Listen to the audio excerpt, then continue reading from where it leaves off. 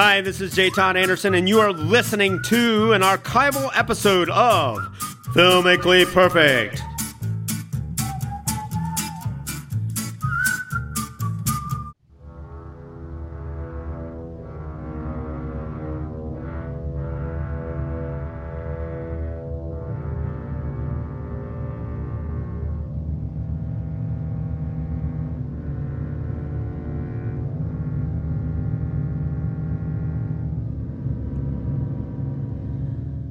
Could be an ominous death scene or another edition of Filmically Perfect on 91.3 WYSO. Whichever one comes first. I don't know that I like that. I'm Nikki Dakota, your host, joined in the studio by the storyboard artist for the Coen Brothers for 20 years and counting, and also many other movies that we love and enjoy. He's also a film guy. He is J. Todd Anderson. J. Todd, welcome. Thank you very much, Nikki, Secret Dakota Ring. You betcha. And also in the studio live is the one, the only, and the keeper of the largest frame brain on the planet. If it has a frame around it, he knows something about it. He is the Nitrate Film Archivist for the Library of Congress and our friend, a film guy. He's George Williman. George. Rosebud. As you can see, his sprocket holes have not shrank. Now, but those of you who have dealt with nitrate film understand what we're talking about here, of course. But and my wife does too. There's all sorts of like cinema guys out there going,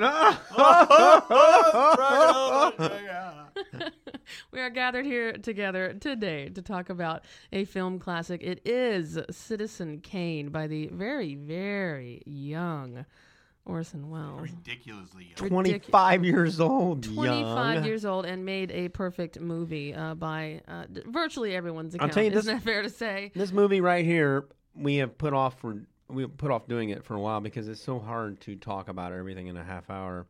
And one of the reasons we have our film list is because of this movie.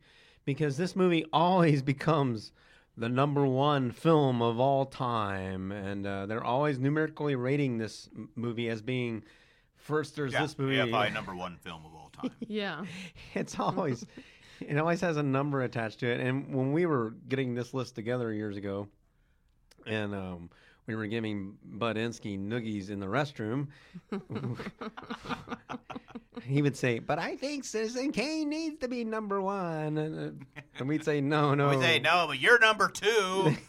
Which reminds me that we actually have rules that govern the selection and presentation of movies that we deem to be perfect, and they are quite strict and stringent indeed, gentlemen, and those rules are... Citizen Kane is a perfect film because it creates the world it exists in. And it wholly sustains that world. And regardless of changes in society, Citizen Kane retains its meaning and entertainment value.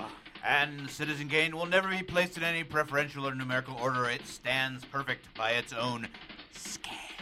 And on our list, it's not going to get any kind of numerical rating. That's right. They're all good. It inspired us to come up with a list and rule for number 4.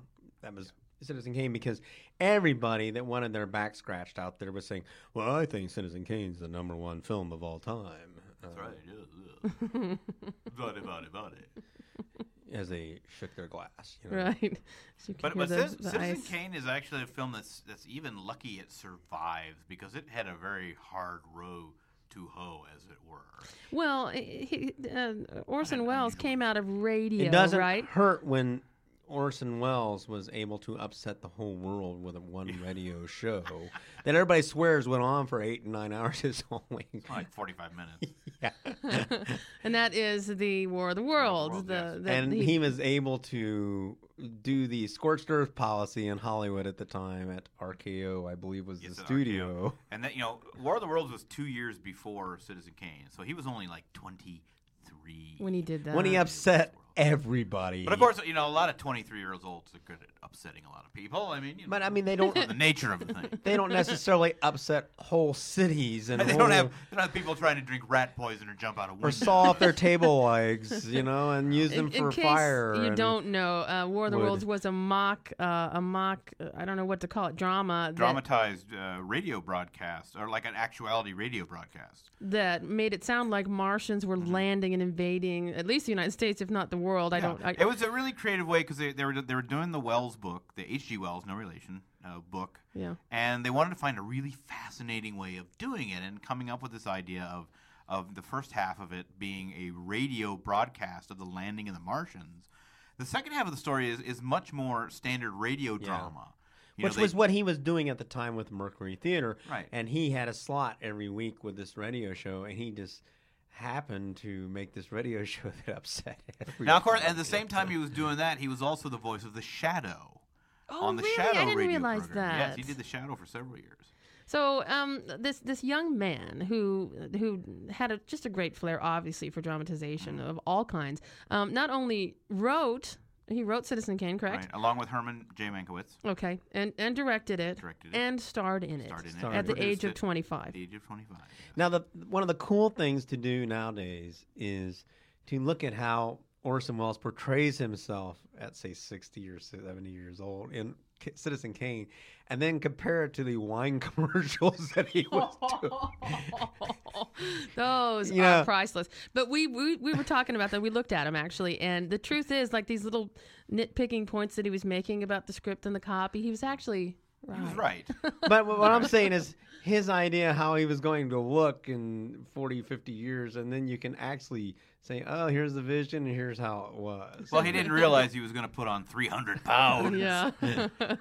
George, would you give us a bit? Now, we should start out by saying that this is based virtually exactly on the life. No. Okay, I'm sorry. No. But there's it's similarities. very highly influenced It's by a the very life. big satire. Right, a very highly influenced on the life of William Randolph Hearst. The publishing magnate. Right. He was a And big boss the man. film begins with the death of Charles Foster Kane. Which is a really cool scene. And as he dies, he utters one word, Rosebud. And it's overheard by several people, and it is known, he drops this little snow globe, and it rolls off and it breaks. Yes. And then you were treated to a newsreel of his life. And then we see the crew who make the newsreel are like, we need a little more. We need to find another angle to really cinch this thing. What about this last word of his, Rosebud? What did that mean? So they send this reporter. Now, for those of you who have to- attention deficit disorder, you can just watch that little news clip and kind of watch your version of Citizen Kane because he tells you the whole movie right there in the note, in the whole thing. So you Now, get to those see are it those twice. that can't keep up with this picture and criticize it and have a hard time. Just watch the first 10 minutes and then act like you know what you're doing because a lot of it, I think he had that kind of vision in his head that there was going to be people who didn't have the patience to watch the whole movie. But a lot of it also is sort of painting the walls and moving the furniture and getting a lot of exposition out of the way in that newsreel about his past. Yeah. Because a lot of the things in the newsreel are then related later as the reporter goes out and begins to talk to Kane's surviving friends and associates about what this Rosebud means. What Rosebud could mean. And as they go along, they begin to learn different things about his married life, his ways, his he would set up these big. As a newspaper editor, he thought he was like this crusading man for the little guy, when actually he just wanted to make himself feel better, and how he sort of snubs his first wife and takes up with this this little gal who he then tries to turn into an entertainer, and she's not that good, and it goes on and. Finally, it ends up down at his palatial home in Florida, Xanadu, where he's talking to the servants, and he never finds out what Rosebud is. He's like, well, maybe it's something he lost. Maybe it's nothing. I don't know. We do know that he was a big man and he's very important. They leave, and he never finds out what Rosebud is, but the audience does. We're not going to say any more about that because if there's that one person out there who doesn't know, I don't want to spoil it. It's worth the reveal. Now we could It's talk a good about reveal. the backstory on this movie, how he became so controversial, and who everything was based on. But honestly, we're here to talk about the movie itself. The only thing I can reflect on all that backstory about how the movie is made and all that, is that I can tell you when I first started going to Los Angeles that there were people who still hated this man.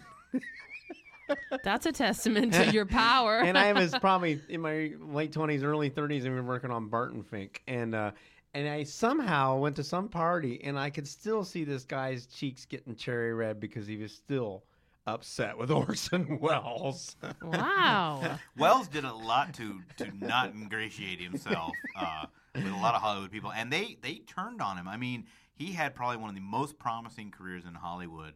And within like 5 or 6 years, it was bagged. Why wasn't it? It was because he was willing to sort of like tell the truth or like about Hearst or I mean, No, what was it? I mean, the Hearst might have he was his own worst enemy too, I think, because he had from what I've Yeah, seen, no, he had he a was- really bad habit of not finishing anything. He'd get this project up and running, and then he'd get to like 3/4 of the way through, and then he'd lose interest, and he'd But- go and he'd start on the next one and leave it for someone else. Citizen to finish. Kane was Robert Wise. When I got to speak to him one time, he told me, he said that this was the only project that Orson Welles was actually sticking with, and And Robert Wise is. he was his film was the editor. editor. Oh, He is The actually director of the Really? day the credited Earth on stood yeah. still, and he also cut Magnificent Ambersons, right? Yep. And he said that that was the only time that the reason why he was so brilliant in that movie, because that was like George said, that was the only time he stuck. And this is what Robert Wise told me when I met him. He said that was the only thing where he actually concentrated on making the movie Citizen Kane. That's his complete. We don't know too much about Touch of Evil or anything, but it would seem that he had followed through later in life on that picture. But after that, he was just this loose cannon out there. Well, a lot of things happen, and even on Touch of Evil, a lot of times the projects would be taken from him because he would start diddling around with the film, and he'd diddle and diddle and diddle for weeks and weeks, and you got to finish these things. And the problem was, since most of the time he didn't have the money to bankroll these things himself, he'd be bankrolled by other people, and they would get tired of waiting for him, and they'd say, well, let's get this done. Like Mr. Arcadin, he never really got to finish that one, and only recently they've kind of reconstructed what they feel is the way the film should be. And again, Touch of Evil, they went back to his notes. He left copious notes about that one that were not About followed. all of them or just on. No, about just Yeah. about Touch of Evil. There were pages and pages of notes, and they went back and they were able to follow that note. So that's probably the film, next to Citizen Kane, probably now the restoration of that is closest to what he intended. It's hard to say because he's not with us anymore. Yeah. There's still a film And when out did there that he never die? finished. Not to put you on the spot off the top of your head, but late 70s. late 70s. early 80s. Yeah. So it's we're talking about Citizen Kane, the 1941. It's before the war now. Yeah. And it's been documented that he had went back to the very same people he offended and went out of his way to offend and alienate to ask them for money in his later projects. Did they give it to him? No, it probably took great And he will- pleasure in not giving it to him. There are like video interviews of him saying that he was talking about how he got addicted to this very expensive paint box called movies. And he just couldn't shake it. Now, we're talking about a radio guy who had mastered that medium. This movie is loaded with radio stuff. You hear making sure that there's a certain spike or a timbre in somebody's voice in the right place when they're acting. I mean, there's marvelous stuff. The biggest thing about Citizen Kane is its scale. When you're dealing with cinematic scale, this is the movie to start on because it's a sweeping, epic adventure on where things start kind of small and evolve into this enormous scale. And, of course, the person with the most enormous scale of all is Orson Welles, who I can't imagine. I was telling Nikki this when we were watching this. I can't imagine Orson walking into a room and not suddenly getting everybody's attention because of his magnificent voice. Yeah. Oh, what a beautiful voice. I don't know if anybody, his presence and everything must have been just like a bolt of lightning everywhere he went. And he probably obviously knew this and could just take over things. Well, and it's so interesting that, he kind of calls the shots right from the beginning because the first title after the little RKO, the cool little RKO tower thing, it Which says... is still cool to this right, day. It is. The first title says, a Mercury production by Orson Welles. So right off the bat, he says, this is mine. And this is going to be, my thing, and just back off. But, and however, most of the players, the Mercury players, are stock players that he uses throughout his life. Yeah. Agnes Moorehead, Joseph Cotton. Which is Endora from Bewitched, Bewitched, just in case you're wondering. Yes. These are very prominent actors and John Houseman was, I Worked think, with the Mercury Theater. yeah, these were Mercury Theater people from the radio scene, and then he brought most of them into Citizen Kane. And Yeah, most of these people in Citizen Kane that were from his Mercury company, this was their first film. Huh. And yeah, a lot of them, Ray Collins, who plays Ray Jim Collins, Geddes, huge is career. in Touch of Evil. he was also in Perry Mason years later, Right. I think. Oh, and yeah. Detective. And one of my favorite little guys, Gus Schilling, who's almost completely forgotten today. He was a comic and a Second Banana and hundreds and hundreds of films. Gus Schilling is in pretty much every one of Orson Welles' films from from Citizen Kane to Touch of Evil, which he died during the filming of that. But I don't know why. But even in his film of Macbeth, it's not that you don't know why he died; it's that you don't know why I don't he know was why in he's each of the films. Wells obviously knew him from somewhere and just liked him because he's got a really great kind of goofy face, interesting delivery. But yeah, he used them all the time. It was an absolute treat because usually we end up watching these movies separately, or you gentlemen have seen them probably enough times that there's a certain this is one facility movie, you have it. But this is one movie, and I can watch quite a few times before I'm going to get tired of it. Well, listen, now I had seen it years and years ago, and Jay Todd and I had the chance to watch it together, and what a treat that was to be watching it and have you point out. For example, you mentioned something that I don't think I would have noticed, that there were always at least 2, often 3 layers of action in every single shot. It was a still shot. People would walk in and out and but there was always something behind as well. There are layers and layers. And they're all in phenomenal focus. Yes. Because Greg Toland was a big deal about this deep focus. This is a lot of light on a soundstage here on this movie. And it no is close-ups. Still sharp. I don't know how they got the sharpness of generally, Wells, if he did a close-up, you knew it in this picture. It was very obvious. But generally, people walked up to the camera, and then most people just will hang with that, but not Wells. He's moving that camera even when people are crossing in front of the lens, and then they would step into a shadow, the very famous projection scene that everybody's emulated through the years. And George was saying something about the other day how his registration of either characters or light is always like the window in the beginning of the movie is constantly registered. Yeah, there's all the way through. There will be placement of characters that will then fade from one scene to the other, and that character will either fade with it or stay. I would say like the scenes where Joseph Cotten is relating his history, the character of Cotton's character stays on the screen after the shot fades out, and he fades out later. But yeah, during the opening, when the camera's going through the wreck of Xanadu, the bedroom window of Kane is always kept in the exact same position in the upper right-hand corner of the frame. And even you pointed out there was a reflection of right, water. There's one shot of the reflection, and you see the point of the castle upside down in the water, but that frame is still exactly matched to where it was in the previous. Now shot. I can't remember. Is the light on in that room or is it off? The light is on. It goes off. Yeah, that's what I thought. At a certain point. But it's registered all the time. Now, that's some doing. I'll tell you, even at back in the old 25? days. That is astonishing. And now, remember, he was surrounded by people that were perhaps even better than he was at that time, like Greg Toland, who was the cinematographer, Bernard Herrmann. They had almost every shot had what we called on-axis throw. The Coens really like that, where they go deep, and everything works within that. And you plot that perspective point as deep in the frame as you can, and you work that action all the way up to the front or all the way to the back. That's tough because you got to light everything, you got to orchestrate all the movement. But that's some bold stuff for 1941. Well, and another thing that's really bold is the dialogue of the film itself and the way the characters speak to each other, because it's very realistic, and it's sort of the beginning of something that even like Robert Altman became famous for, these overlapping dialogues. And I believe that we have a little portion of Didn't you bring dialogue. that projector with you? It should be over there. Is it by the saw? Wait a minute. Is it over there by the saw? I can never find it. Where is it? Well, no. no. Watch Watch. Wait, here we go. Oh, thread it up wait. nicely. Oh, watch that. wait. saw. I think I got it. There we go. Trouble is, you don't realize you're talking to two people. As Charles Foster Kane, who owns 82,364 shares of public transit preferred, you see, I do have a general idea of my holdings. I sympathize with you. Charles Foster Kane is a scoundrel. His paper should be run out of town. A committee should be formed to boycott him. You may, if you can form such a committee, put me down for a contribution of $1,000. My time's On the other hand, I am the publisher of the Inquirer. As such, it's my duty, and I'll let you in on a little secret. It's also my pleasure to see to it that decent, hard-working people in this community aren't robbed blind by a pack of money-mad pirates just because they haven't anybody to look after their interests.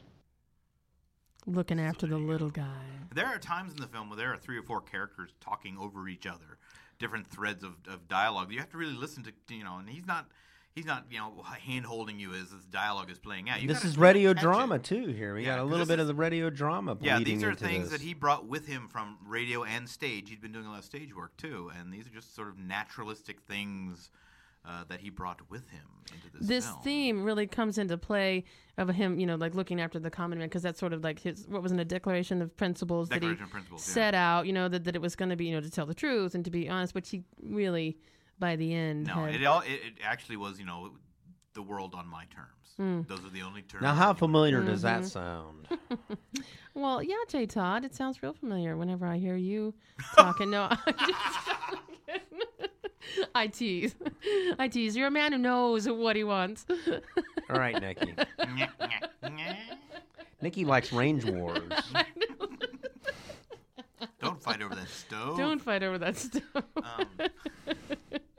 I have to say, though, it was an extra treat to be able to watch it with you, J. Todd. It had I feel that when I originally saw it, I was somewhat mind-numbed by it. I didn't get a lot of the overarching principles and the... This is a movie that you're gonna be getting for a long time. Yeah, well, talk about mind-numbing. I was just going to mention, the first time I saw it, my dad and I went to see it at the Little Art Theater down here in Yellow Springs. Oh. This has been back in the late 70s, I guess. They ran it with The Magnificent Ambersons. And by the end of those two films, we were so exhausted from this Wells, this sort of Wells orgy, that we just kind of went home. We were like, and to see that film on the big screen is mind. And I have There's seen that so film much. on the big screen. It's just too much. It's very vertical. Its imagery is not only deep, but it's tall. Like I said before, they got these tremendous long throws in this picture that had the characters working way in super, super deep super deep focus, and then the person will step up the lens and then they're not there because they're in shadow or something. And not only does that work on a level, but he doesn't go into real wide horizontal images of landscapes. Yeah, landscapes like that, and your screen time, your screen direction isn't left to right a lot of times in this picture. No, it's front to back. Yeah, it's very counter Hollywood at the time, for action. And one of the things about Citizen Kane that influenced me right from the very beginning was their use of storyboarding.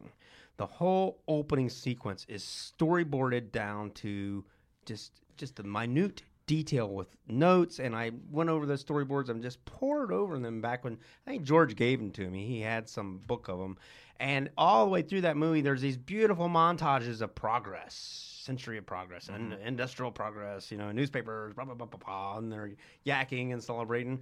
All that stuff was storyboarded. And Citizen Kane was one of the first people to kind of borrow from what Disney was doing at the time, because when he was doing Snow White and the Seven Dwarfs, he storyboarded that.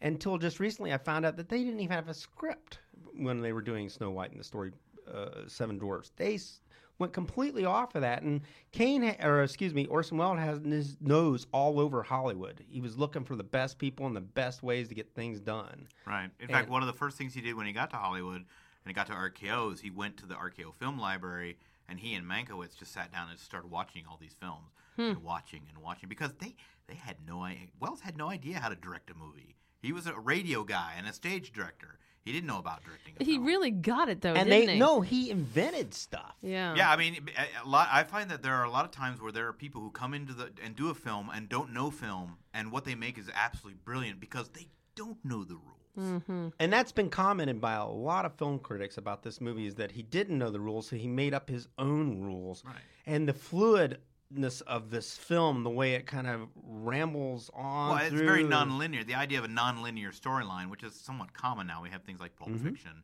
and some of Altman's films, and that they try to tell a story out of order. This was kind of groundbreaking for that.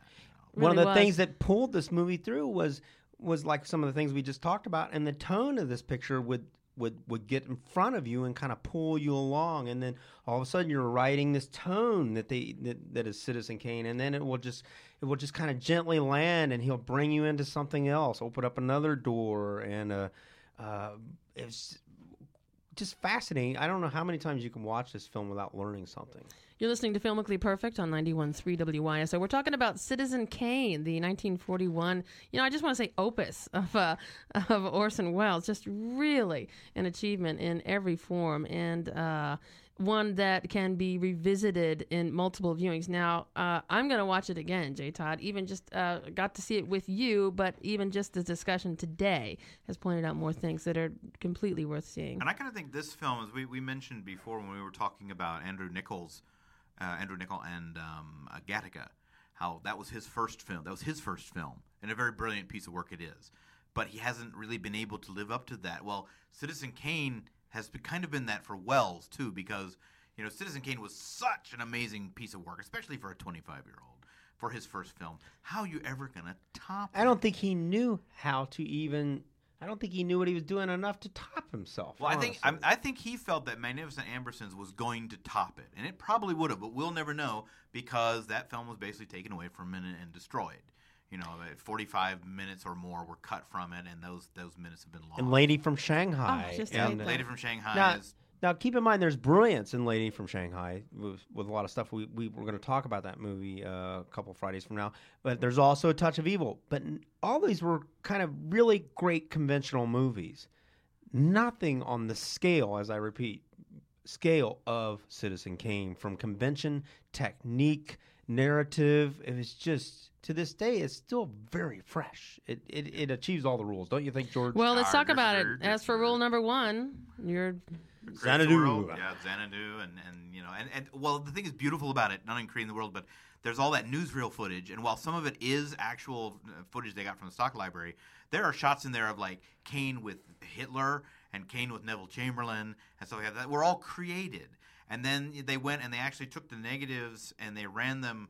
They put them in there, put sand in their hand, and ran the film through it to scratch it up to make it look like old damaged footage. I mean, it's very forward thinking, because it looks real. And it's sustained without question.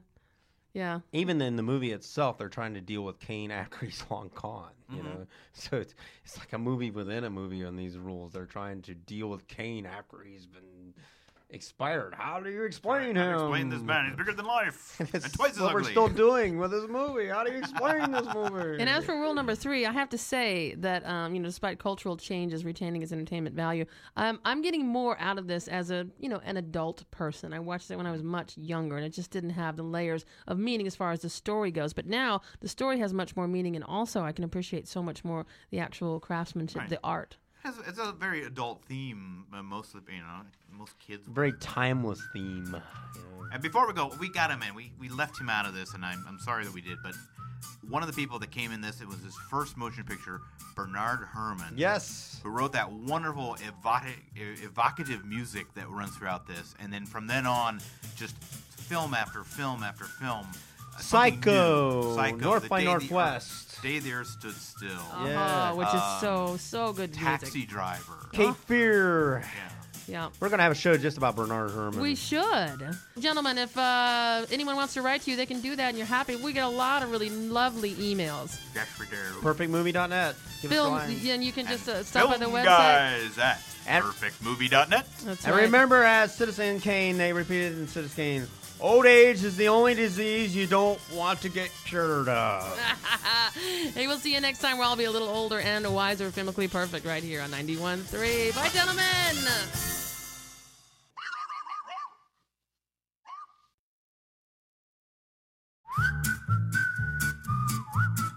Thank you for listening to an archival episode of Filmically Perfect.